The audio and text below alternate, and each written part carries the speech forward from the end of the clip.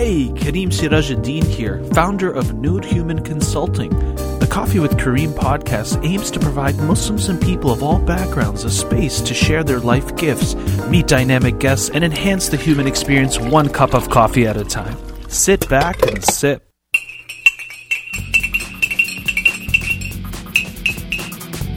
This is Baba Ali, and you're listening to the Coffee with Kareem podcast. Welcome to another episode of Coffee with Kareem. Today I have Baba Ali, aka Ali Erdekani. He is also the founder of Half Our Deen website and was one of the first Muslim YouTube bloggers. Ali, thank you so much for being on the show today. Thank you very much for having me.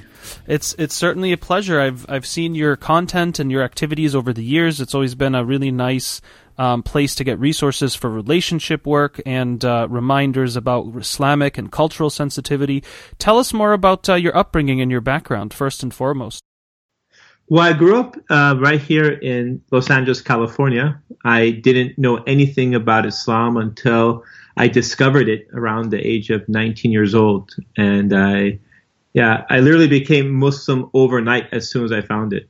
SubhanAllah. So you weren't born into a Muslim family, or you're talking more as kind of a rebirth experience type of thing?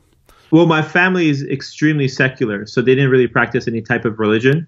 And they were actually shocked when I decided to become Muslim. So I'm still like the black sheep of the family. No way. Wow, Yeah. I never knew that. That's pretty crazy. Wow. So your family wasn't religious at all. They were very secular, you saying? Exactly. They're not religious right now. I mean, I'm still the black sheep of the family. I may have cousins that may be religious, but my family generally, if you look at them and look at me, is two different things. They're very different from each other. And your family is originally from Iran, is that correct? That is correct. Yeah, so I definitely had a lot of Iranian friends growing up, and when they're secular, you know? So how did somebody grow up in that type of family being molded by a lot of these ideas? Sometimes there's even, a tension or an opposition to religion, from my experience of secular Iranian friends. How did you end up going to Islam when you were raised never to necessarily find any answers or values in it? Yeah, the challenge was that my parents came from a land where they felt like oppressed or prosecuted because under the banner of Islam. So Right. They hated the word, they hated the term, they hated anything associated with it. But I never grew up there. I grew up here in America. So I looked at myself as an American, not as an Iranian. So as I grew up, just like every other American, I asked myself typical questions of what's my reason I exist, what came before me, what comes after me, what's the purpose of life? SubhanAllah. So with all these same questions, I don't care what Islam is or what Christianity is or Judaism is. I have no prejudice against any of these religions. I just want to go search for the truth. And I often ask myself the question, I told myself if I ever find the truth, I will take it immediately. And I studied different types of studied like everything from different religions to different ways of life. And then when I found Islam, it was like it made so much sense. And I took it overnight. SubhanAllah. So you did search and learn about different religions, even like Wicca religion, right? Yes, I did. SubhanAllah. So did you feel like you had, obviously Persian culture still has Islamic, facets in it just by it being so embedded, so to speak, right? Like even the secular Persians I knew, it's like they still used water to wash themselves after the bathroom. They still had certain, protocols of adab, and character, which was also rooted in Islam.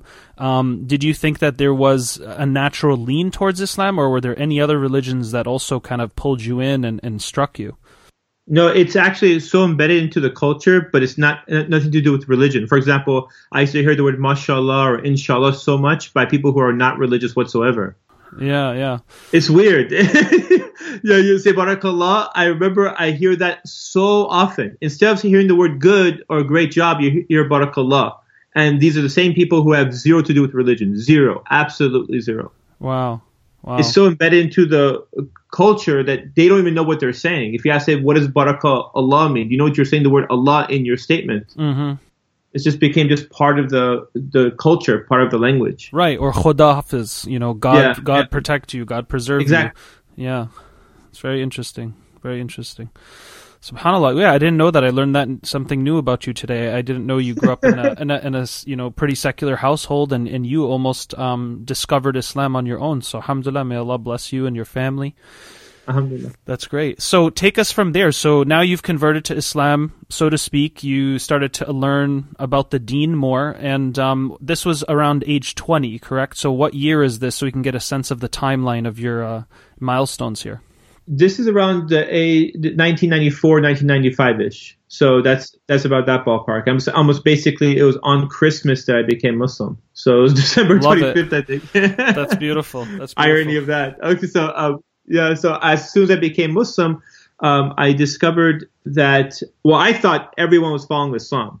Because the first day I became Muslim, like, wow, this is amazing. I can't wait to go back to the Muslim community. And then I quickly realized that the Muslim community and Islam are two different things. Oh, yeah. Very different things. Yeah. I often say, alhamdulillah, Allah showed me Islam before he showed me the Muslims. Right. Because the Muslims were doing so much weird stuff and so many cultural things that I tell myself, if I was around that initially, I would never become Muslim. Yeah. It's because I found Islam itself at its purest form, I want to become Muslim. And unfortunately, these days, we see a lot of the backwards thing you see in the media. And when you ever see Muslims portrayed in the media, it's often people not following Islam. It's following their own culture or following their own nonsense and their own values that they made up. And just because they happen to be Muslim, people associate Islam with that now. And that's not true whatsoever. Yeah, no, I'm really glad you brought that up, because I certainly, as someone who is in the field of human science and psychology and Islam, and how that all works together. I mean, nowadays, I'm sure you've witnessed this. I mean, remember the old days when it was like, hey, are you Salafi? Are you Sunni? Are you Shi'i? Are you, Ikhwani, or kicking it with Jamaat Tabligh? It's like the issues were, it was all about almost like sectarianism within the fold. Now you're getting stuff that is just in the last 5 years. You're just like, where is this coming from? This has nothing to do with Islam, and you have people who are still using the labels of being Muslim and, I'm Muslim, but I'm basically going to define my own version of it. I mean, I just saw the other day on Facebook a convert to Islam. I'm paraphrasing here, but it was like something to the effect of, I just converted to Islam, but I'm not going to pray 5 times a day. I'm not going to fast Ramadan. I'm not going to follow the value of avoiding premarital sex, because all of this is Islamic cultural appropriation. This is what I call Islam a la carte.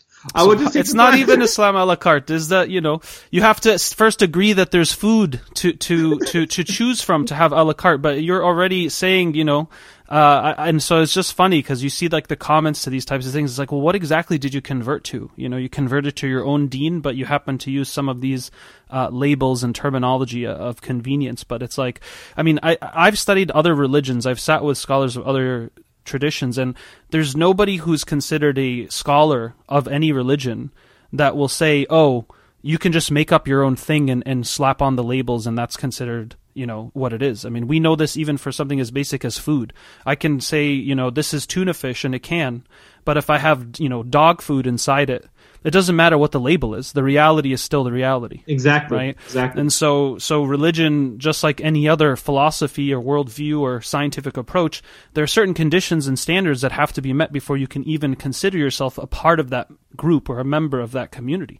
But now, for some reason, you have people who are just like, within the Muslim community, just like coming up with their own nonsense, in my opinion. And they're like, oh, no, this is still legitimate Islam. And I mean, I've even met people who say, we pray our own way, and you don't mention Muhammad in the prayer. Yeah. But that's a whole other discussion. I don't want to digress. There's all kinds of groups coming up out there. But mashallah, Allah subhanahu wa ta'ala guided you, and it sounds like it's been something that's integral to your life. And now you basically, years after this conversion, you started to really give back to the community and offer some wonderful gifts. Why don't you tell us more about that? Well, every year I try to come up with something brand new and to make a positive impact within the Muslim community.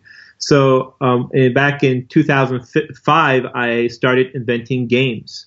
I invented board games, not video games. So cool. Yeah. So I can give something, so I can teach within games. I thought games is a very nice and subtle way to teach while entertaining people. And this is kind of almost like my recipe is, if you follow the other projects I've done, I always try to do things that are intriguing, interesting, and at the same time have a positive impact within the community. The following year after that, another project. And one of my bigger projects, actually, I'll tell you that project. The 2006 was my first project on YouTube, which was called the Reminder Series. This was a videos I wanted to do to show what's happening within the Muslim community and talk about the issues that I didn't feel like scholars were talking about or I didn't hear in the normal Friday khutbahs. So it actually started, what happened was I made the board game back in 2005. It did really well. I was featured. What's the name of the board game? By the first board game I made numerous ones, but the first one I made was called Mecca to Medina. It was a trading game. It was a game based on negotiation. Completely different mechanics than a typical game you see in today's market for Muslims, which is trivia games. This is something very unique and different. It's almost like the kids like the way enjoyed Pokemon of trading. This is a trading game. So it got really popular. I did really, really well in it. It started selling worldwide. And then I found myself on TV about, I believe, a year later.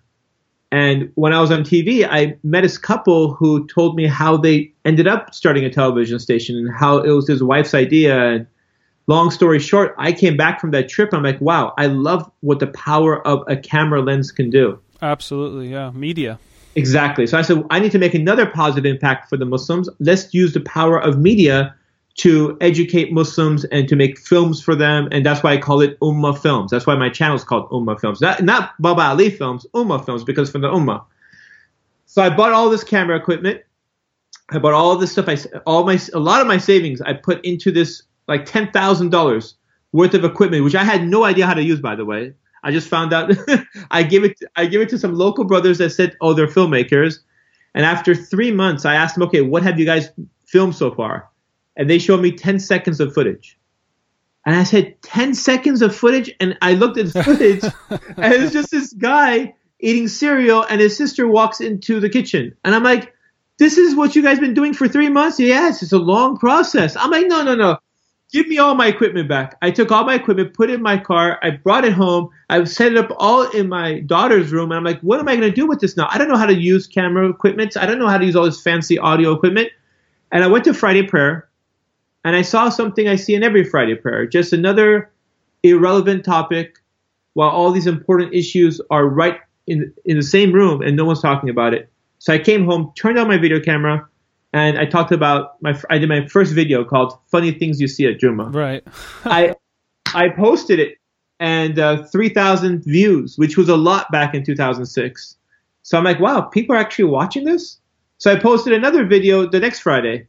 And another video the next Friday, and then 3,000 became 30,000, became 100,000, became 1 million views, and now there's 20 million views of videos of me sitting in my daughter's room talking about the issues within the Muslim community that I never hear anywhere else. A video I'm actually releasing next Friday is about why is this so hard to get married? I mean, why is it so hard to find someone to get married? An issue we never hear about. Right. And we're going to talk about that today. Yes, inshallah. For sure. But so it sounds like, you've had a lot of breakthroughs when it comes to your personal and even professional life as far as like the Muslim sphere or the Muslim market, so to speak. So you got involved in some, you started this YouTube channel on Muslim marriage and relationship topics. You've also kind of dabbled also in comedies. There was also another board game that you released. And of course, there's the famous website Half Our Deen, which is a Muslim matrimonial site. You want to give us a brief snippet about all of those projects, and then we can maybe get more into some of the gems that you have to offer as far as why Muslims are struggling to get married.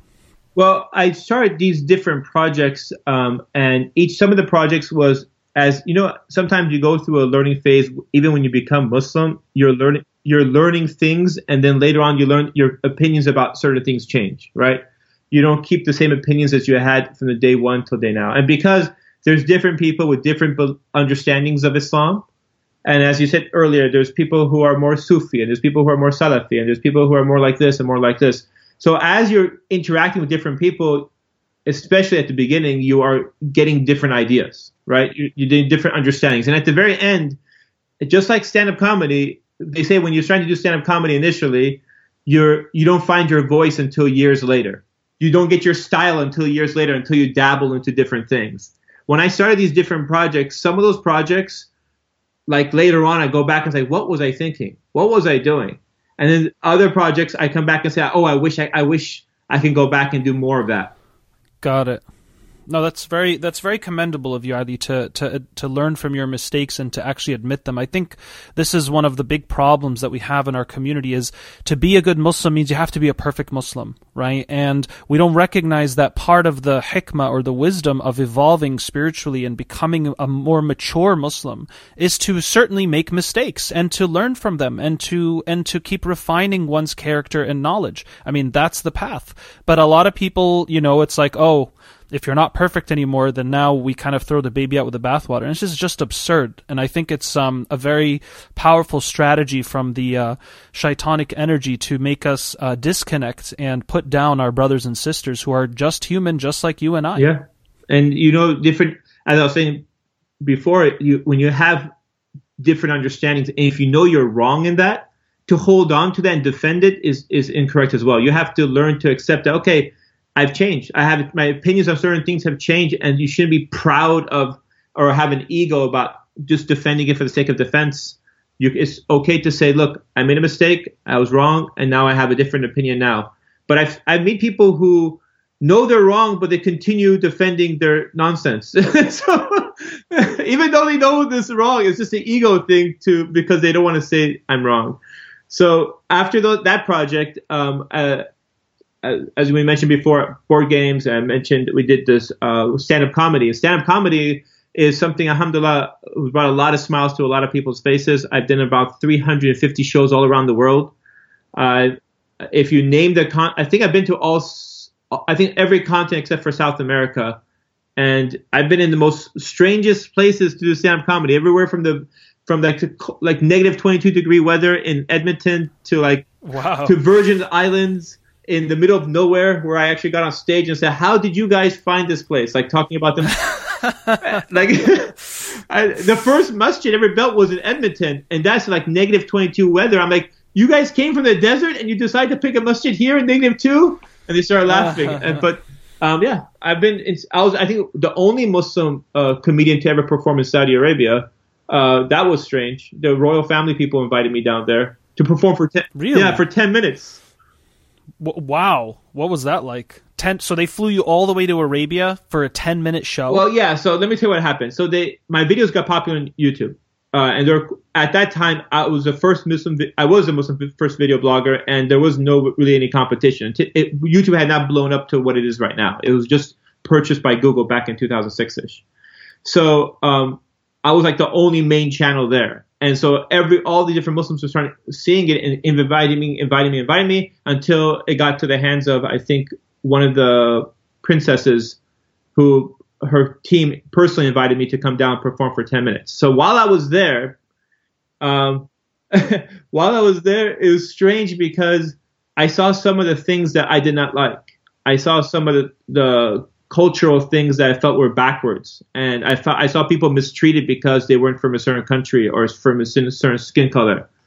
And I didn't have any interest whatsoever in returning into that land, except I said I'll go one more time back for Hajj. But after that, I have no interest in coming back here again. And when they invited me to have dinner with the Queen of Jordan, the Prince of so-and-so, the princess, it's like a royal family invitation I got to go for dinner. I also had the same night had the invitation to go have some chicken with some friends and not friends, just a friend, and sit on the side of the freeway and have chicken. I decided to do the second one instead of the first. I said I have no interest in royal family and that kind of stuff. I mean, if these people are persecuting people innocently and mistreating people, I don't want to sit in their company. And to a lot of people, that's just insane. Dude, this is a once in a lifetime opportunity, and for me, it wasn't. I have no regrets for whatsoever. So money doesn't buy me off. It's neither does the fame. All my friends who know me, no matter how popular I became, I performed in front of 40,000 people numerous times. It doesn't change me whatsoever. I'm still the same Ali. Well, that's a very difficult thing to keep up, because I think there's always that risk of the more exposure and success you have, the more difficult you have that battle with your ego. So what are some of your disciplines or influence on the nafs to keep it in its proper place? Because it does sound like you've had a lot of opportunities to inflate yourself wrongfully. How have you really tried to maintain that value of, I want to remain humble and recognize that everything is from Allah subhanahu wa ta'ala, even if I'm being invited, to these fancy royal dinners? Yeah. So what happened was, I think this is part of our upbringing, and sometimes when you see certain things as you're growing up, it kind of makes an impact on you. Like, I grew up around people who had a lot of money, and I saw the impact, the negative side of money. Not there's positive side. Everyone craves it, and I'm not saying there's nothing wrong with it, but I'm saying I've seen how it breaks families apart. I've seen how businesses can fall apart because people are just greedy. Two people who are best friends start a business together, and then they're fighting over money. They won't talk to each other for 10 years because of that.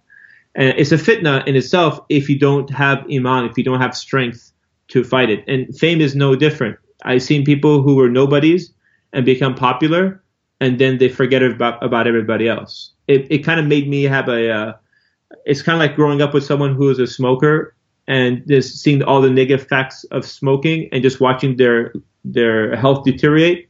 So when someone offers you your first cigarette, you have no interest in it because of the way you were raised and because of the things you saw.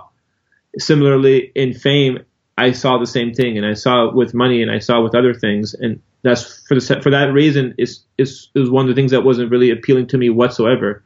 In fact, when I was oftentimes given that position to be on stage or given constant autographs and things of that nature, I shied away from it because it kind of pushed me away. I almost dislike it the way some people like it. Does that make sense? I shy away from it as much as possible. Absolutely. No, I mean, one of my friends that I would say is a pretty famous brother, I'm not going to name him, but one of the things he told me was he's just not interested in invitations to go do these talks at masjids and this and that. I said, well, why not, brother? I mean, you're going to share your valuable knowledge. He's like, honestly, because I feel like half the time I'm like their clown.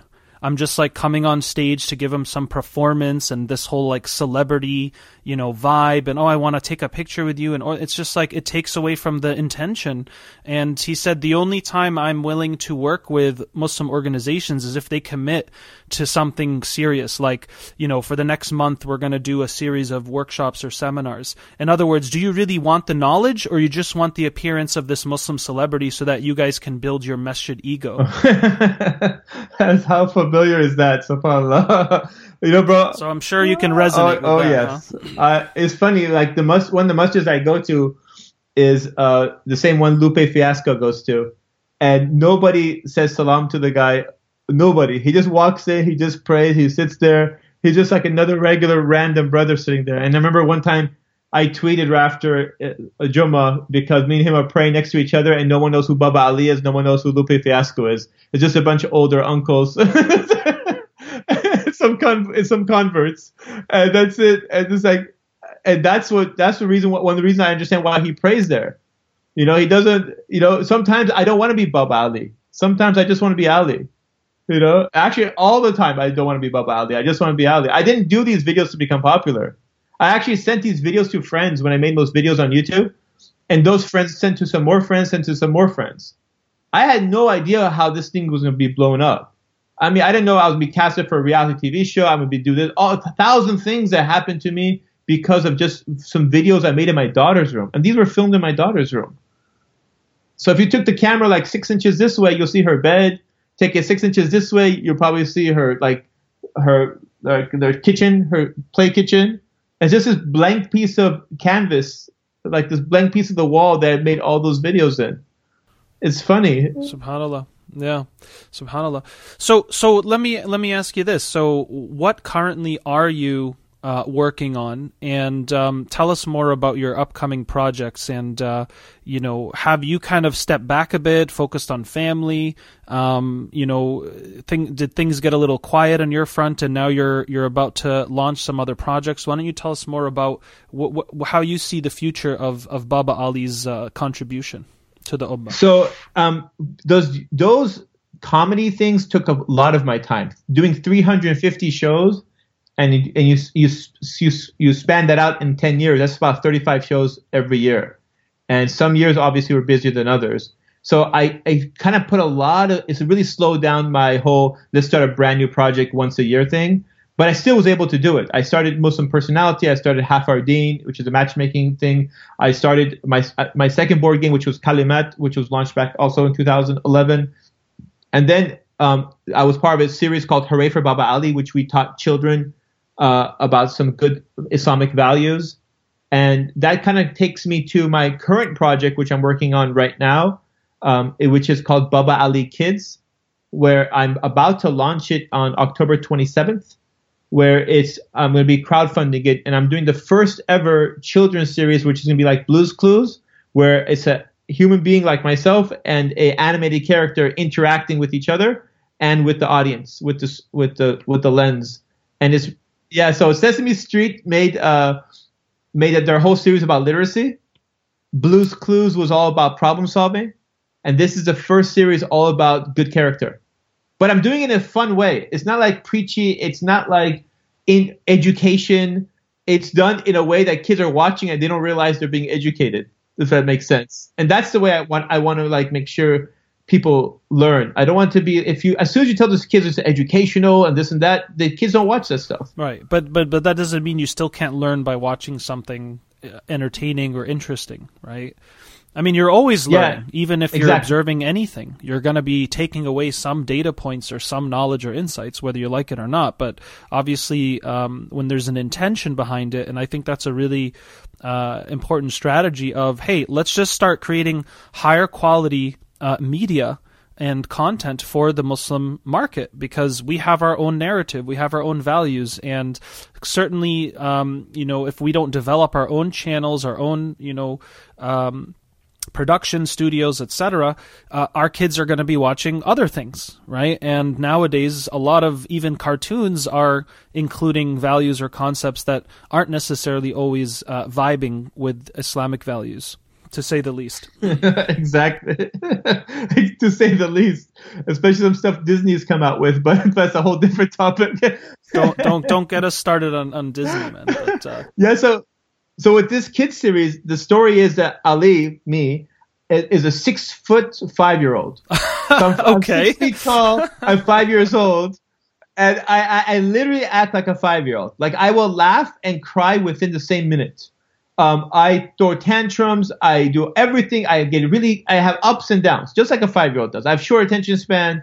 So it's just like that. It's not too much. If you could probably ask my wife would probably tell you this is pretty much normal. He's not really acting. Right. I was going to say, exactly. I was going to ask, does your wife think you're actually acting, or you're just recording yourself being you? Much. So yeah, I am really a big kid anyway. So and the topics are stuff that kids care about. Maybe not you and I may care about, but it's actually kids care about. That's why I want to make it interesting. So we're still tackling issues about character, but we're doing it in topics that's relevant to them. It's the same secret formula I used when I was doing my videos on YouTube, talking about relevant issues to that demographic, to that audience. So I'll give you an example. One video one topic is getting your first haircut and being scared of it. It's stuff that you and I are not really. It's not really an issue for us. But when you're 5 years old and this guy has 2 scissors in his hands and he tells you to sit there away from your mommy and daddy, it's pretty scary. He's chopping away from next to your head and next to your ears. It looks really scary, and it's a completely new experience. So in one of the shows, I was hiding under the table, and I wasn't leaving because I didn't want to get my first haircut. Or there was another episode about sharing, and even though it tells you the same thing that sharing is caring, I don't listen to any of that nonsense. I come back and I battle that, and there's but the pilot episode was about having good friends. And these are all concepts that we can teach with humor, but it has Islamic values in it. And it's something that I want to make a series that non-Muslims can show their kids as well. Beautiful. Yeah, I mean, because there's a lot of, universal truths and evergreen wisdom there, right? Yes. And that's going to be stuff that when they see it, they tell themselves, wow, I thought you guys were teaching your kids Sharia. And no, we're teaching them to brush their teeth, and we're teaching them to like be good human beings, essentially. Yeah. Wow. There's one episode, which one of my favorite episodes is about being different. And I come home being teased because I'm 6 feet tall and I'm 5 years old. So all the kids tease me because I'm such a big kid, literally. Do you also have a beard as a 5-year-old, 6-foot giant? Yes, you do. Yeah, okay, yes, do. Exquisite. They're like making fun of me. Why are you so big? Why are you so different? And I have a 3D character his name is Mumu, and he's like more of the wiser of the two of us, but he's also a big kid. And we're just silly together. We goof around together. So it's fun for the kids to watch, and I've seen kids watch it, and they're really entertained. They watch it again.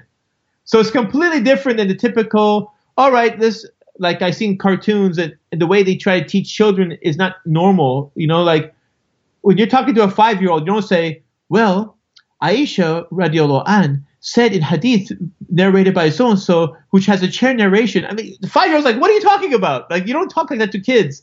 So I said, let's do some way that you can teach kids, but in a very subtle way, and they get the message across, and they're being entertained. And that's what the Baba Ali kids are. Now, the challenge, as you said, of quality, I don't know how the Muslims are going to perceive this, because I've hired like a real professional crew to do this. Yeah. And do a crowdfunding, these episodes, to make like 9 of them is going to cost around like $70,000. Mm-hmm. It's like a real professional crew to do it, like 3D animation. That's great. But let's see if the people crowdfund it. And we already made 1 episode, inshallah. Alhamdulillah. So, no tawfiq, inshallah. So that's that project. And I think the next project that most people know me by is a marriage project called Half Our Deen. That's the one that's, of all the projects I work on, that's my passion. That's my love. So, Brother Ali, tell us more about your matrimonial website, Half Our Deen, and what was the intention behind that? Well, many years ago, I was looking to get married, and I had the same challenges a lot of people have today. We all are trying to find our other half, but we don't know where to find them. And when I was looking to get married, the internet was still rather new. This was back in about 2001-ish, and most people didn't use it for like what we use it today. Like Amazon wasn't what it is today. eBay isn't what it was today. For sure, Facebook wasn't what it is today. And so it was a completely different animal back then. So when I was looking to get married, I was like, where do I find my other half? And since I couldn't find anyone locally, and I couldn't find anyone through friends and family, I did the unthinkable. I went online, and I wasn't sure which website worked. So I tried all of them, and I basically put my profile, but I said, look, I don't want to waste time with people. I'm going to be very, very, very specific on what I'm looking for. And some people may read my profile and be offended. It's like, who does he think he is? But I said, all I need is one person, just one person to say yes to this. So when I put my profile up on all these websites, I got 17 responses. 17 people said they're interested. And right there, I realized that some people are going to tell me what I want to hear. And some people are not going to be accurate with, I'm saying this in a nice way, but basically they're not going to tell me the truth. So this is true if it's online or offline, because just because you're not on the internet doesn't mean that you're going to be dealing with all honest people. So, so I said, how do I filter out these people? How do I filter out to make sure I'm talking to the right person? So what I did is I came up with my own method. I came up with questions that didn't have right or wrong answers. And I sent it to all 17 people. Of those 17 people, only one of them answered it correctly. Interesting. That's the one I married. Subhanallah, really? Yeah. Wow. That's beautiful. So that's the story of the filtering out process, and also a way for you to actually find that connection with somebody. Yeah, friends ask me, Ali, where how do you find the girl of your dreams? How do you find this? And I said, look, I have these questions. And they asked me, can I get a copy of those questions as well? And I gave it to a friend. He used it. He got married, and he's happily married with 3 kids right now, lives about an hour away from me. He was the first Hafardine success story. Then the next person asked, can I get those copy of those questions? And everyone wanted to copy these questions. And I said, guys, this is just the beginning. There's a lot more you guys can do to make sure you find yourself an accurate way of finding people. And I said, look, I should build a website to help everybody, not just help myself, and that's where the idea of Hafardine came. And this is why Hafardine goes beyond just of asking questions of your height, your eye color, your hair color, but rather it allows people to filter out people that don't match with them before you even say salam to them by asking these type of questions. What are a couple of those questions? I'm sure the audience is curious. Okay, so everyone has their own preference, right? So, and it took me and one of my closest friends, and I asked him question number 17, and he answered it a different way versus the way I would answer it, right? So we asked, for example, your wife asked, question number 17 was, would you rather be taken care of or would you rather be independent? Or another question would be are you more fair or are you more forgiving? And there's different ways to ask all these questions. One way to ask that same question I just asked right now is, do you think the world needs more justice or more mercy? If you choose justice, that means you're more fair. If you choose mercy, that means you're more forgiving. So that person doesn't really understand what you're asking. And even if they knew what you're asking, more fair, more forgiving, they don't know what's your preference. I chose a wife who's more fair, while somebody else may choose a wife who's more forgiving. And how about you? Are you more forgiving? I think I'm more forgiving than more fair. Yeah. Yes. We'll have to ask your wife about that. Well, I'm the one who says sorry first. Even though if I'm not wrong, I still say to try to keep the peace. She knows that. I don't think she'll argue with that one. No, but that's great. That's really interesting because it's almost like, diving into the actual personality traits that matter, not what kind of food do you like and what kind of shows on Netflix do you watch? It's no, this is about who is the human being what are the core traits of this human being that you're about to consider investing a life and family with? Exactly. And then oftentimes it's not necessarily what we're attracted to, and that's what people do. When people are looking to get married, they often look at what am I attracted to? Even quality is what I'm attracted to. And I teach people it's not what you're attracted to, not just what you're attracted to, that is important, but what you can tolerate in a marriage. Because with every personality type, there comes negative parts of it as well. The same guy, Ali, who's very fun and entertaining and forgives easily, is also very out of focus and can get distracted easily. And short attention span, right? Acts like a childish sometimes. That's the same Ali, right? So if you want someone who, my wife will tell you, he's almost never serious.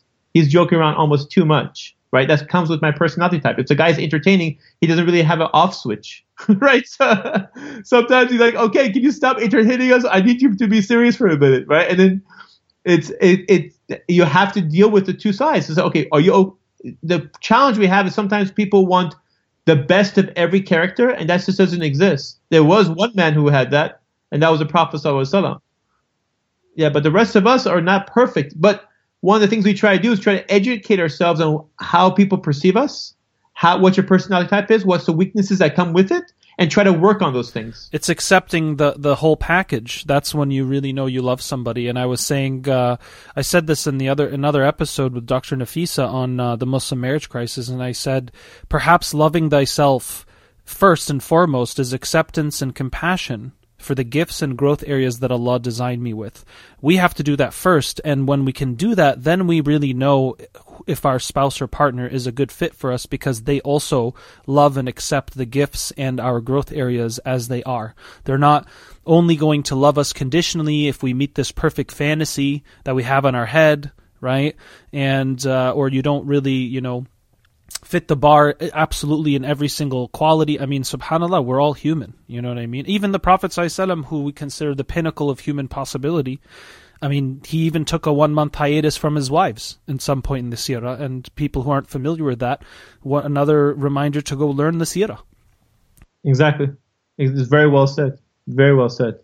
Subhanallah. So I'd love to get more into some of these practical gems and jewels which you've been offering for years through your videos.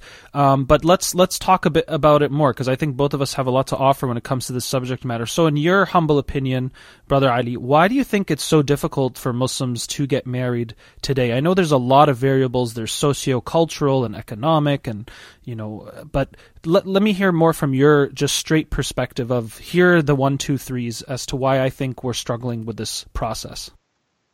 Well, the first one, as I just mentioned, we should not just look at what we're attracted to. We should look at what we can tolerate. And the reason why for this is because a lot of people that get divorced, it's not that because they weren't attracted to that person. They were. There's a reason why they picked this person. From the 1.5 billion Muslims on this planet, they chose this person. And they decided to go have all these wedding plans and plan all their entire life and shy away from everyone else. There was something special about this person. So how can you want to divorce this person less than a year or 2 years later and resent this person, that you never want to see this person ever in your life again? Where it took it from one extreme to the other. What happened is because after the honeymoon phase was over and the lovey-dovey feeling is done, what happens? You have to tolerate all the weaknesses that comes with it. And now you kind of wake up and say, wait a second, I don't think I can live with this, and I don't think I can deal with this, and I don't think I want to live in the honeymoon phase for the rest of my life. And marriage is not the honeymoon phase. Marriage, the initial part is the honeymoon phase, but after a certain period of time, it becomes the rest of the phase. And I'm not saying you can't rekindle that moment, but there are going to be ups and downs, just like your iman has ups and downs. And if you guys don't have a strong foundation, and if it's based like what you were saying earlier, our foundation is because we have the same Netflix likings, and we have these things in color, and we both like certain things in common with each other. And that's not enough to keep a marriage together, to keep it strong. You have to have values that you share. And I don't think a lot of people ask those type of questions when they're talking to each other. That's number one. Number two would be that I think a lot of these young people, you talk to them, they have unrealistic expectations of what marriage life is like. And this is because what we see with our mainstream media, and we also see it within social media as well, where people give this impression of what their marriage life is like, and you start comparing your life to theirs. I mean, you have a couple who are sitting in the same room. Oh, you're the best husband in the whole wide world. Oh, I love you too, honey. And they're talking to each other all through Facebook. And they're liking each other's thumbs up, and they love each other and all this stuff. And it's all done. And they're in the same room, not even communicating with one another. It's a show. It's a show for everybody else. And then you comparing yourself, wow, these two are always like doing these amazing text messages to each other, and there's amazing comments to each other, and she just posted a picture of them together. They look like they have the perfect life, and I'm starting to compare my life to theirs, and mine looks pretty boring. No, there's a show. Right. There's a show for you guys. I always say, if your life is really that good, you wouldn't be spending all this time on social media sharing all this stuff. You would be actually living it. Yeah, subhanAllah. People, sometimes people ask me like, Kareem, I never see you on Facebook. I'm like, because I'm too busy facing life. I'm facing God. I'm facing the actual people who exist around me, So, I mean, I'm not like against social media. I just think it has its proper usage and utility, and certainly can help with connecting with others for sure. But the idea that we're constantly outsourcing our existence through these platforms, it's really detrimental, I think, to human health in the long term. We just don't even realize it. And we're already seeing that, You have parents now, they tell me, I just text my daughter to come down for dinner when she's upstairs. You know what I mean? Because that's the only way she's going to get the message. SubhanAllah. The screens aren't aware of you, people, Make eye contact with the actual human beings in your life, because they're not going to be there forever, and neither are you. SubhanAllah. You see people, 4 teenagers get together and they're dead silent sitting at a table. They're all texting each other at the table.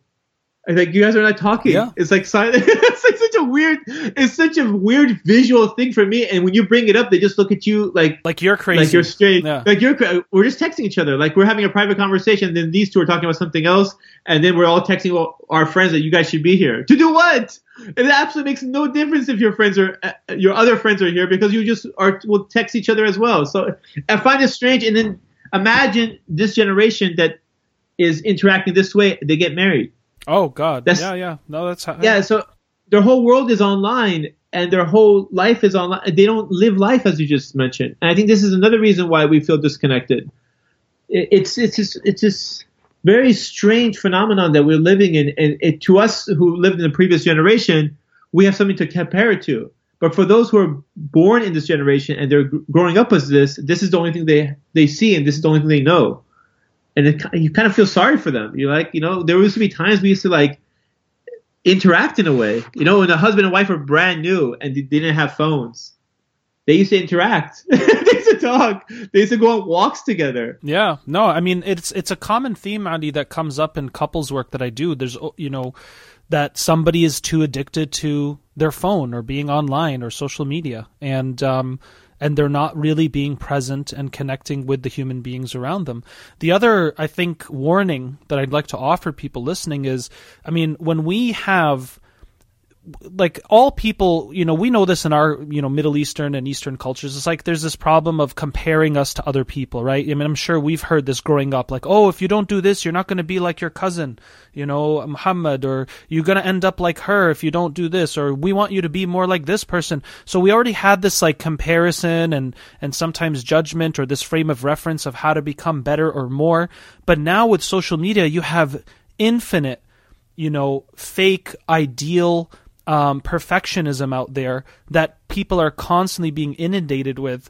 And of course that's going to increase in people's sorrow and anxiety and stress and sadness, that like, oh, my husband's not like this person, look at all their posts, and my wife isn't as beautiful as this woman, look at all their posts. And it's just like we're also opening up a whole other dark side to this that we're not even aware of.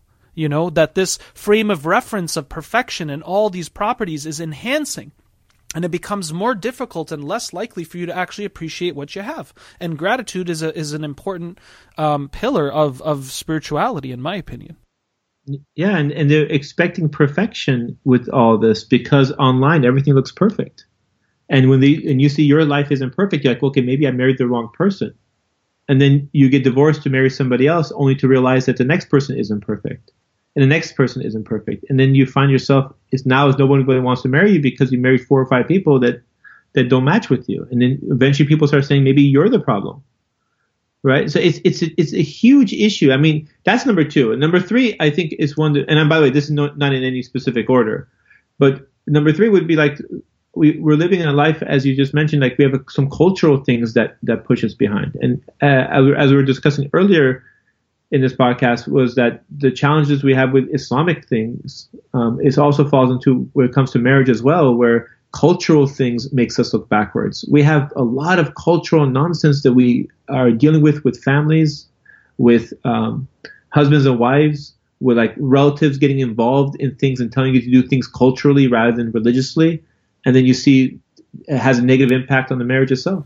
Yeah, and it gets really even political. Like I can remember, like, for instance, if like, let's say I have a brother and my brother really wanted his daughter to marry my son, and I was like, I'm not interested in that, right?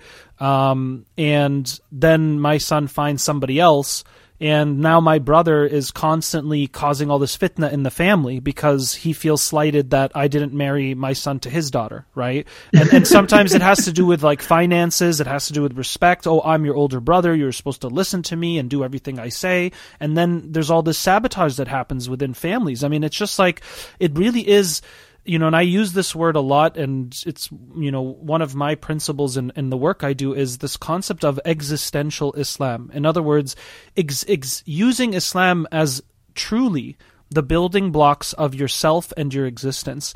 And I just don't get how somebody can claim that they believe in Allah subhanahu wa ta'ala, that they believe that in no time they're going to return to their Lord and be accountable for what they do, and have such malicious intentions to sabotage, manipulate, destroy themselves and their own families in some of these marital processes. It's just really scary when some of the stories I've witnessed and heard about. So may Allah increase us and really guide us, because, I mean, it's just, there's so much negativity that comes out of that. Not only do you damage people's families and hearts, but you also damage people's relationships and attitudes towards Islam, because if this is what they think it is, right, these certain cultural expressions of it, we're causing a huge disservice to this beautiful deen. Yeah, unfortunately, and we're all ambassadors to this deen as well. And you have always people, especially the young kids that are growing up, just because they're born to the religion doesn't mean that they'll stay within the religion. A lot of times they are looking at your actions to see what Islam is, and they get confused. They look at a father who prays and fasts, and then he acts accordingly like this. Then you associate this is, I don't have anything to do with religion because my dad was the one who broke up my marriage and he did this and all this other nonsense. So it's a lot of confusion, especially from the youth, because they don't understand where culture ends and where Islam begins. No, that's a very good point. And what happens when you have this enmeshment, if you will, and conflation of cultural politics and all this stuff with Islam, and it's being labeled as Islam. Now, like I said at the beginning of the show, you're also now getting this extreme proportionate response on the far left of, well, we're going to throw all of that out, because this is just so backwards and so disgusting that, down with everything that has anything to do with, Islamic principles and culture, and we're going to make our own Islam that's, rooted in secular liberal ideas. And it's like, this isn't happening out of a vacuum either. It's also happening because many families have perpetuated some of these immature, imbalanced, and dangerous cultural political constructs that they brought with them. Right? I always tell people, listen, Islam teaches us that when you have two extreme positions, usually you're going to find the truth and a synthesis and something in the middle, right? So on the one hand, we have to, of course, address and deconstruct the diseases of certain cultural polity that has been infused in the religion. And on the other hand, we can't also just we have to really understand this deen as it is. And some people that I've spoken to who've had a very difficult time with faith, I say, can you translate the Fatiha for me? And they don't even know how. So I'm like, you don't even have a solid grasp of the deen to claim now that you're going to, curse it and deconstruct it and throw it out the window. You don't even know how to translate the Fatiha. So what knowledge do you really have besides what you inherited from your family? And not everybody's like this, but I'm talking about those specific cases, right? That, subhanAllah, I mean, you've already made a judgment call on the deen based on your personal experiences, which albeit can be very negative and traumatizing. I don't take away from that. That's definitely real for some people. But then you don't even know how to translate a simple thing that you say supposedly in prayer 5 times a day, right? You can't even translate the Fatiha. So how do you even know that you have an understanding of this religion in the first place when you can't translate something as simple as the Fatiha? Just a insight and reminder. They say you don't know somebody until, like, I always actually mention this in my videos a few times, that you're praying, fasting, all those things are easy. If you really want to see the person's their iman, their faith, watch them when they're being tested. And oftentimes you don't see any of these things when you're talking to someone, when you're talking to them about marriage, right? You're seeing the best side of them, because it's almost like non-Muslims when they have their first date. They're not going there in the first date and talking about their weaknesses and all the negative things that comes with them. They're trying to show them the best way they can, right? They're trying to show themselves the best way they can. So when Muslims are going through this courtship phase, you're seeing the best side of them. The guy's as romantic as possible. The girl looks as kind as possible. Everyone's doing everything the best they can. It's once you get into the marriage, you realize what this person is, because within the marriage, you're going to start getting tested. You're going to see how do they react when they're angry. You don't know how they're going to act when they're angry. Very rarely is the guy and girl angry in the courtship phase. They'll actually push you away. Well, that's changing. That's changing too, from my experience in premarital counseling. But subhanAllah, it's very interesting. There's all kinds of ways it plays out. But I love this idea. This is a very important point, and I mentioned in the episode 10, and I believe is episode 7, Muslim marriage myths. This idea of love. That love isn't just some pixie dust that floats around in the air unconditionally. It's something that you have to, I kind of like to see it as almost like a fire. You have to keep putting wood into it. You have to keep giving it, the right amount of oxygen. You don't want it to, it can't keep living and burning unless you give it what it needs, exactly. Right? Or it's like a plant. You have to water it. You have to make sure that it's getting sunlight and nur in order for it to grow. You can't expect it to just grow if you just put it in the closet and forget about it, right? You have to keep involving yourself in this experience of love. What are your thoughts about that? How would you even define love? And what are some practical tips that you can offer to keep that love flame or love garden growing? I think men and women, they look at love in 2 different ways. Good point. Men, they look at everything as the like, for example, I did one major thing for my wife and I'm good to go for a very long time. while a woman will look at it and say, look, we reset our account every day. So just because you said I love you last week to me doesn't mean we're good for the next month or 2 months, right? So you always have to understand how the opposite gender thinks, how they communicate, how they understand love, because we see it in different ways. And this was going to take me to the fourth point of the problems that we have within the Muslim community, and not just Muslim community, non-Muslims as well, is understanding the opposite gender. Understanding how the opposite gender, Allah subhanahu wa ta'ala, there's a reason why they call them the opposite gender.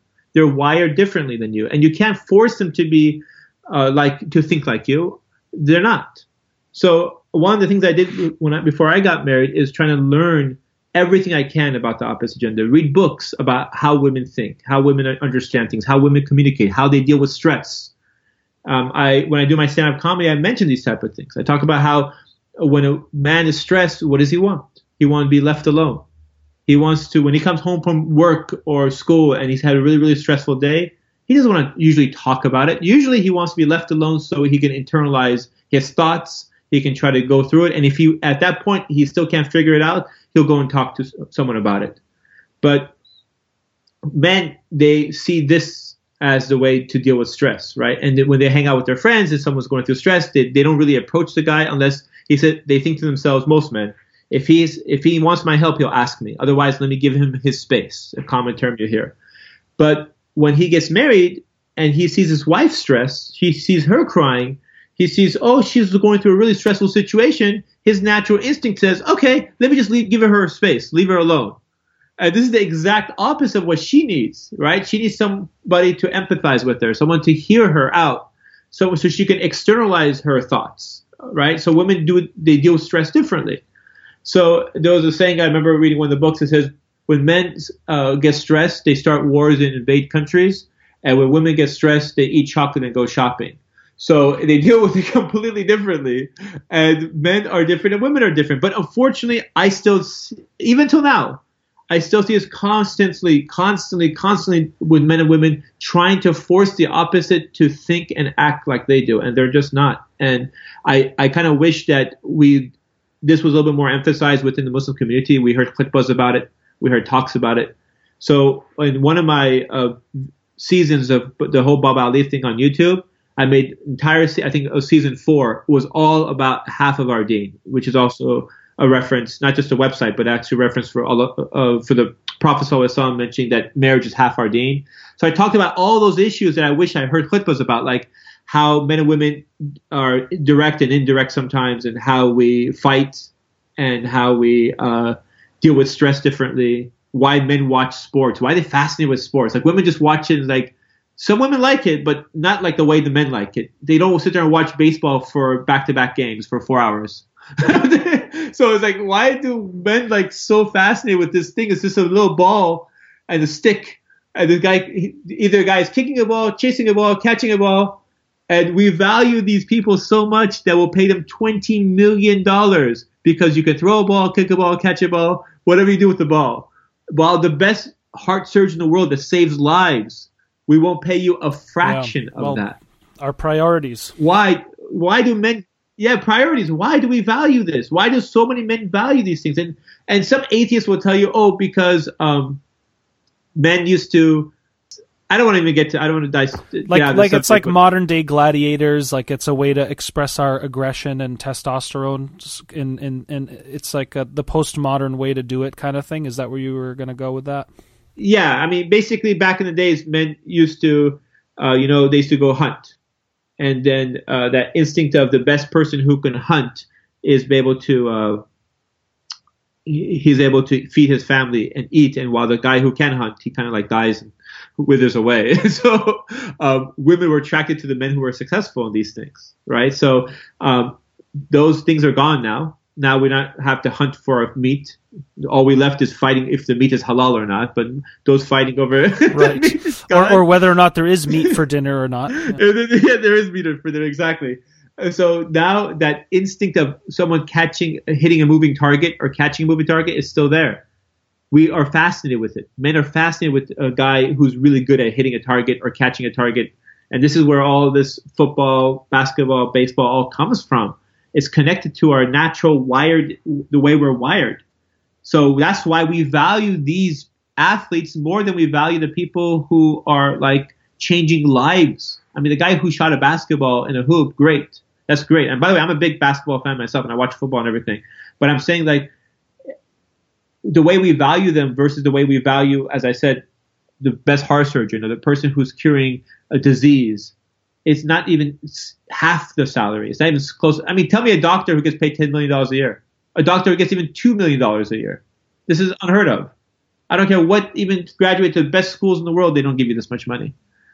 So it's like, why do we value these things? It's because men are wired this way, and they're entertained by these gladiators, and they're entertained by these things, while women, on the other hand, value things completely different. See, men look at the facts. They look at facts and figures. They're interested in these things, while women are more interested in the relationships of those facts and figures.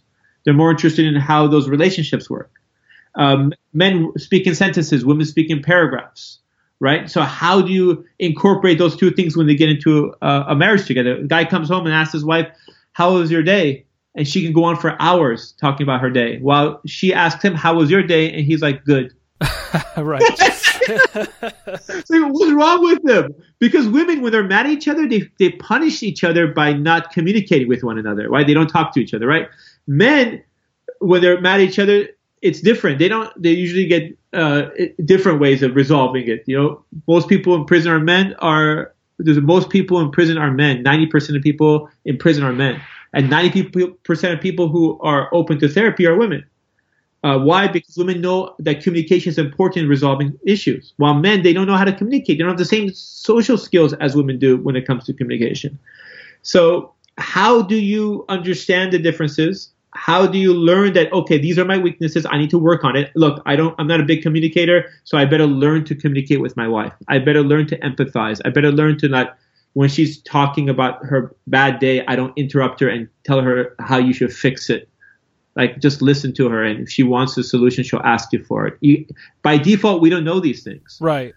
Yeah, no, you're absolutely right. I mean, gender psychology and recognizing the patterns that tend to exist is extremely crucial. And of course, some of the examples you gave, I think, are quite clear for a lot of people out there. There's always exceptions. It's not like all men love sports in that way, or all women aren't interested in the facts. I mean, you do have variation, but yes, certainly, cross-culturally, you have very common trends and patterns and expectations of male and female. And, a lot of data can suggest this, right? I mean, even in the work I do, the majority of people that reach out are the females, because I always say women are the relationship keepers. They're the ones that are more invested and prioritize the health of the family, the health of the marriage, the health of the parents with the kids.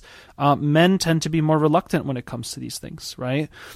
So this is something I've observed over years, right? So there's certainly truths to some of these things that you're saying, and I think it's so important for us to really learn more about what are the common male and female psychological patterns and behavioral patterns in general.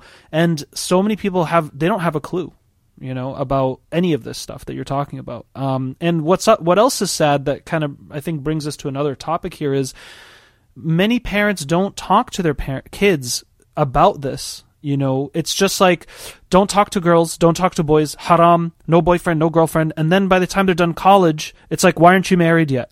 It's like I was told never to look or talk to anybody for years, and it was like a biohazard zone, and now all of a sudden I'm expected to be this Romeo or Juliet, and like I should have all these skills to begin a courtship process. It's so unrealistic. Don't get me started on sexuality too. I know women and men that have gotten married, they didn't even have a conversation about it with their parents. They just, you'll figure it out. Or, Bismillah, we're Muslims, we don't talk about these things. I'm like, okay, well, if you're not going to talk to them about it and guide them through it, guess where they're going to learn? From other people that don't have the same values of you. Or worse, now you just click a button Google online and you're going to find everything you want, and usually in forms that are very unhealthy and damaging to one's soul, heart, and body. Yeah. Unfortunately, when you close these doors because of cultural things. By the way, this is not. I say cultural because even Aisha would explain to people the questions that she was asked, because that's the only way we learned about the intimacy aspects and how he was intimate. The Prophet ﷺ was intimate, It wasn't that these things were shied away from, because this all encompasses all part of Islam. Exactly. The same way we have to know how to eat, we have to know how to be intimate. If everything has rules within Islam, it's not like, okay, we're just going to pretend like somehow mysteriously revelation is going to come in your head and you're going to know what to do, what to say, what you can't do, what you can't say. Right. It's so impractical and so It is. dangerous. And then you would think to yourself, okay, if my parents are not going to tell me, maybe I'll hear it at the Friday khutbah. You'll never, ever hear it in the Friday khutbah. Nope. Okay, so where am I supposed to hear this? Am I supposed to go get like some secret book at the Islamic bookstore? And then you're going to go and there's like some secret book in the back that every time someone gets married, you're supposed to go get the book. And the guy at the clerk is going to say, "Oh, you're getting married, huh? You're reading the the intimacy book, brother." No, it's like that book doesn't exist in most masjids. So where am I supposed to learn it? And then, as you said, you end up on the internet, and then you end up on these websites that you shouldn't be at. And then what are you expecting these kids to do? I mean, how do you expect them to?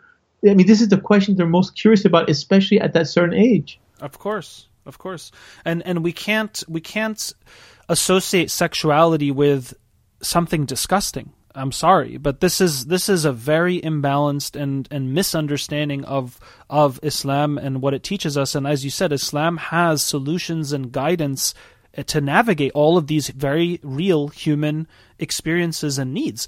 And it's so ridiculous that we just don't like the word sex. It's like sex is something Allah created us to desire and want and to have, and you're supposed to enjoy it within the parameters that Allah guided us through. Why aren't we talking about it? Why don't we have Islamic ed? I mean, sure, now you're getting a little bit more of that stuff now, but it's still by no means major component of Islamic educational institutions or curriculums in many local communities. It's just, you're not going to hear about it, right? All you're going to hear about is all the things you're not supposed to do, but then there's no way you need to actually fill that space with the proper guidelines, right? Like I always say, if it was haram to talk to men and women, then why does Allah and His Messenger give us guidance about how to interact with men and women if it's so haram and we're never supposed to do it? Yeah, sure, sex before marriage is considered a very risky and haram thing, but that doesn't mean that you're still not allowed to talk about sexuality and teach men and women about their bodies, what's happening, why they feel the things that they feel, why it's so common to want to have a partner and all these things. Because what ends up happening is you have youth running away with boyfriends and girlfriends and leaving home and going, well, you guys don't have any answers and you don't have any solutions either, so I'm going to go do my own thing because you guys seem backwards compared to everything else going on around me.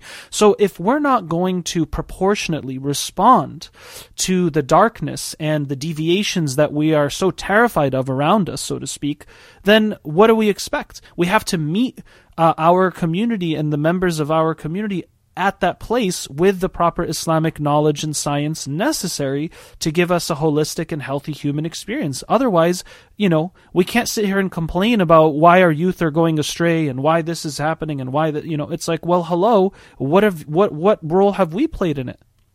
It's not coming out of a vacuum. So, subhanAllah. Unfortunately, we cultural things like limits this religion.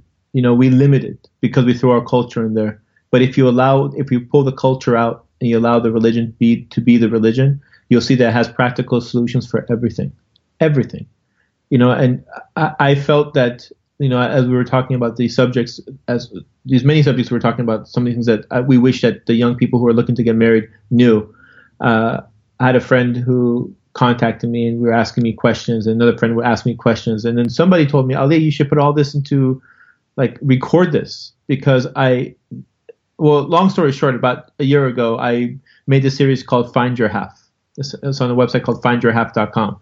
And basically I broke it down to 4 modules talking about 4 things that every person who's looking to get married should listen to before they get married. And the 4th module was only about intimacy. And I talked about all the aspects of intimacy. Not even talking about the haram halal aspect of it. All the things about intimacy that you have questions about, but you're too shy to ask.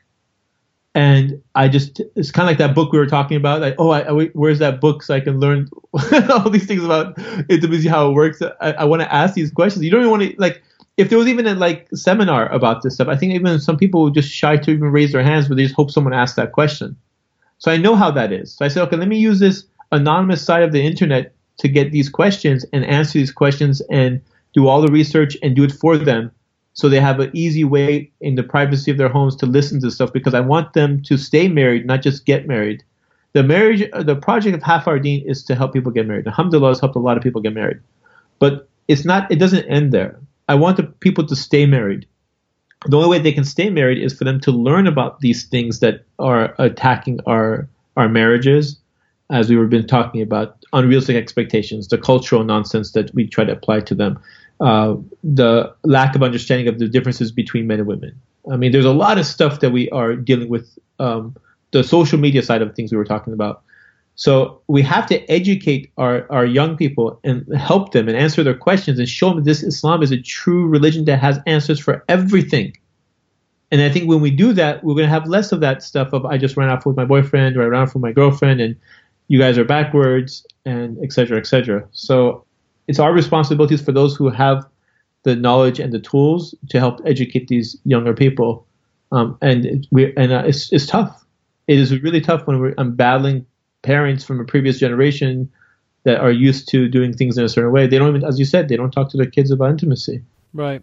And also to give our parents credit, our immigrant parents especially, because I think that sometimes it comes across as we're just like, oh my God, you guys ruin everything, right? But, I was just saying this to a client the other day. I was like, imagine, Hadi, that tomorrow you had to take your family and move to China and learn Mandarin and learn the processes of starting a life there, paying rent, getting a job, driving through the streets. And China obviously has a very different culture and religious worldview than yours. And now you're trying to survive and perpetuate success of your identity and values in this new environment. That's a very difficult thing to take on. And a lot of our parents had to do that. Right? And so, of course, naturally, they're coming from their own countries where many of these things probably aren't spoken about either. Then they find themselves in this almost like crisis management mode constantly of being in this new land and trying to preserve their identity. Of course, there's going to be, they're going to fall short with certain things. Of course, they're not always going to have the tools and skills. They're just trying to survive and preserve their religious and cultural identity no matter what, even if it means being, impractical, immature, or even oppressive at times, because they don't know any better. So I also just want to, say, may Allah bless our parents and the immigrants who came here and did their best. Some of them were much more successful than others when it comes to these topics, but others weren't. And I also just wanted to put that out there as kind of to help us understand why our parents probably were the way they were when it came to a lot of things. They just didn't even have the tools or skills. It's not like they knew how to do all this and they were just, choosing not to. They were just in their own, struggle of survival in many ways. I agree 100%. You're very well said. MashaAllah. So, Baba Ali, Brother Ali, it's been a pleasure to have you on today. A lot of exciting projects. I think you've had a wonderful journey. It's been really a privilege to have you on today, and I wanted to know if you had any closing comments or advice to share with our brothers and sisters out there listening, and that would be really appreciated. Well, the last piece of advice I would have for our audience, inshallah, is that what we just mentioned just earlier, where our parents, as much as we sometimes are tough on our parents, sometimes they sometimes apply some of the cultural things on us, we have to keep in mind that they do have certain things that actually does work. I mean, look at their generation. The marriages lasted 20, 30 years. Our generations, the last 2 years. So they kind of know what they're talking about for certain things. So when you're talking to somebody and they see some red flags and you're just closing the door on them saying basically, oh, my parents don't know anything, they're from old school. No, there's knowledge that comes with that. There's experience that comes with that you don't have. We have all the technology in the world, but we don't have the experience that our parents have, right? So there's wisdom that comes with them. And at the very end, no matter what you have made different beliefs or different understandings that they do, they're your parents and they love you and they want the best for you.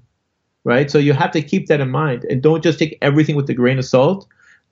Actually, sit there and listen to them and see what their points are. And if it's valid, take it. If it's not valid, then obviously don't take it. But I think a lot of times we kind of shy away from this because our parents are from a previous generation, and we assume that because they don't know how to use Snapchat, they don't understand how this is the right person for me. No, that's two completely different things. Don't take their lack of understanding of technology away from their experience of life itself. Because with all due respect, we are not living life the way they did. We're sitting on our phones and we're liking people on Facebook that we don't even know who they are. And while they really lived like marriage life, they have 20 years of experience living marriage life. So they have a couple of good things for us, alhamdulillah. So that's my piece of advice. No, that's great. And I'm just going to summarize that. Number one, I think the new generation of Muslims and the old school generation of Muslims, we should both see each other as valuable resources to learn.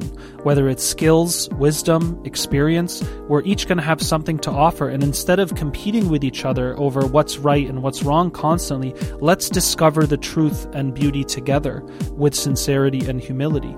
And maybe a mom will learn how to use social media from her daughter, and her daughter can get really good tips from her mom about what matters in a husband long term. We have to have this dialogue. We have to have this conversation. And I think that's a really good reminder of how we can, inshallah, move towards a better community and better future Muslim families. Exactly. Very well said. Are you ready for Kareem's 5 fun questions? Yes, I have been ready all my life. Let's do this. Excellent. Question number 1. If you could only eat one fruit for the rest of your life, which one would you choose? I would have to pick pomegranate. It's my favorite fruit. My wife knows that. My mom knows that. Every time it's in season, they buy like loads and loads of it. So I love it. Khayli khub, shama Farsi. You're so Persian. Very Iranian, you can tell that. MashaAllah. All right, excellent. Question number 2. What are 2 of your favorite films of all time? See, that's a tough one. I would have to go back, because I'm a kid that grew up in the 80s. I would have to pick up The Karate Kid from the 1980s. Nice. And then the Back to the Future, I really like this as well, from the 1980s. Yeah, so many good 80s classics, man. I'm thinking of like The Goonies. Yep. I liked a lot of the fantasy too in the 80s, like Labyrinth and Neverending Story, of course. Yeah, I'm trying to get my kids into it, and they're talking about the Goonies. Like, what is a Goonies? I'm like, okay, guys, just don't judge a book by its cover. Just you'll love it. But yeah, I mean, how is it like trying to replay some of these classics with your kids? Do they like see it as just like black and white, like old school films, or do they actually get into it? They say I'm from the olden age. So, not the golden age, the olden age. Oh, those were from the olden days. The olden days, that's what they say. Right. I'm like, guys, it makes us feel like I'm from like 1920s or something. But I'm like, no, guys. And I actually made them watch E.T. and they actually loved it. Oh, wow. That's a great one. So, yeah. So I was like, dude, this is the stuff I grew up with. This is really cool. I may not have all the special effects, but the stories are way better in the 80s than it is right now. Oh my God, you can't. That's not even a discussion. Yeah, totally. That's why they redo the movies from that time. You know, no one's going to redo the movies that we're making today. I'm sorry. Right, and then they ruin them when they do them. Exactly. Today. Yeah. Excellent. All right, question number 3: if you could be any animal for a day, which one would you choose and why? See, most people pick like a cat type of animal. It should be a lion or that, and I'll probably have to fall into that category. But I'll probably pick a tiger. I like tigers more than lions. And that's because they are more adaptable. They can actually climb trees. Lions get stuck. They can't climb trees. Plus, it's hot in Africa. Oh, tigers. Interesting. I didn't. So tigers can climb trees, but lions can't. Yep, and they're much bigger cats. No one messes with tigers. Do you think like an alpha lion could beat an alpha tiger in a battle? I don't think so. I think the tiger would beat the lion. If you just look at the two animals side by side, it's not even a comparison. They're huge difference as far as weight and strength. Lions are great when it comes to like packs. But tigers, if it goes on one-on-one, it's going to be tough. Nice. And you want like the classic tiger that everyone's probably picturing, like orange, or are you talking like those exotic white tigers and stuff like that? I like the classic one. The lions, plus, I feel like they're a little bit of a lazy animal. No offense for all the lions. For all the lions that are listening tonight, I know a lot of lions may be tuning in to the Coffee with Kareem podcast, but they're pretty lazy animals. They only are awake for about 4 hours a day, and they make the women do all the work, which is kind of unfair. So the lion just comes and eats. I'm like, what kind of? Are you king of the animal or the king of sleep? Sounds like a lot of Muslim men in some families, unfortunately. Maybe that's why I went towards the tiger aspect. So I was like, okay. So you climb the tree and run away from your wife instead of making them do everything for you. You actually have to work. The tiger actually has to work. I just can't be lazy. MashaAllah. Great response. All right. Question number 4. What's one of your favorite comedians of all time? Or another way is to phrase that, maybe your favorite comedy show of all time. Which one would you rather answer? I can actually probably answer both of them with one answer. And I really like Seinfeld because his comedy was very different than the typical comedians out there, and it was clean. And he was able to make people laugh, and he was able to make an entire show based on his own comedy. But if before Seinfeld, maybe before all the scandals and nonsense, was Bill Cosby. And the reason I like Bill Cosby is because Bill Cosby's show at that time, again, another show in the 80s, became the number one show of all time. And what he did was he broke through the stereotypes. He broke through the typical idea of like African Americans being lazy and criminals and all this mumbo jumbo, and made them the two characters as a doctor and as a lawyer, two high profile positions, and they were successful, and they didn't have typical quote unquote ghetto problems that they try to stereotype African Americans as, but rather they had normal problems living in upper class Chicago. So they broke the stereotype without saying hey and trying to be all defensive about it.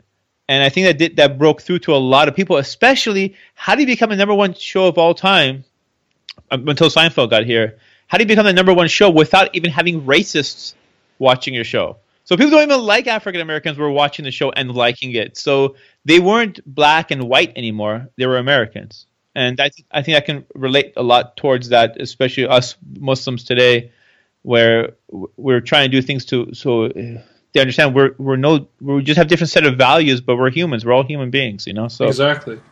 No, I can totally resonate. And both of those shows were like shows that I would even watch with my parents, which I think says a lot because, I mean, Seinfeld sometimes got a little PG-13, but it was still fairly clean. And but yeah, I totally resonate with that response. And your last question, Baba Ali, if you could have one superhero power, which one would you want and why? See, most people would probably choose the answer of being invisible.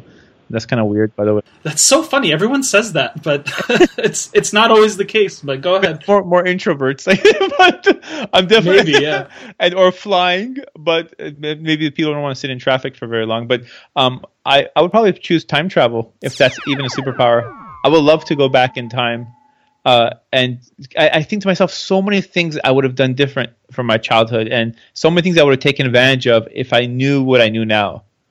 And those are kind of things I kind of like. I kind of ponder upon now, like, wow, how would I do things different? If I was given the option to go back 20 years in time and knowing what I know now, what would I do different? How would I act? I would lose a lot of the things that we take, luxurious items that we have now, like the internet, phones, all those things, but in exchange for time.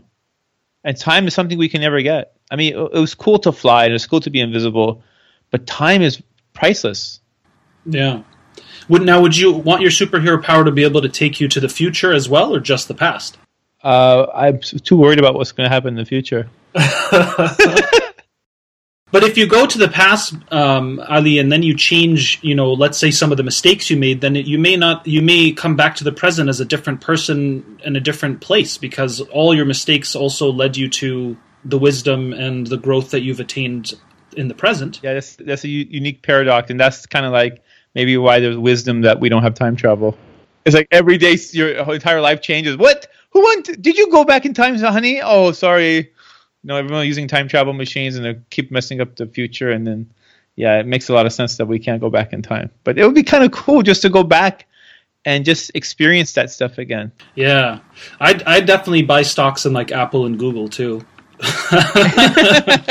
Now that I know what I know. There was no right or wrong answers, and we really appreciate you sharing your responses to Kareem's 5 fun questions. Thank you very much for having me. Assalamu alaikum, everybody. This is Baba Ali. Just want to let you guys know I recently finished this amazing program with Sister Haleh Banani. It's called Laugh and Learn. This is where they take a comedian and a psychologist and have them together on one digital format. I would like to say CD, but not really on CD. We're on like an audio program where it's really amazing information from Sister Haleh. She's been doing both marriage counseling and family counseling, I believe, for 20 years. And then Baba Ali, comedian, for 11 years. And you put them together and you get really good knowledge and a funny way of hearing it. So if you haven't got a chance, make sure to go check it out. It's called Laugh and Learn. It'll be a great help for those who are married, and you get a good way to learn about the opposite gender and how they think, and hopefully inshallah have a good strong relationship, inshallah.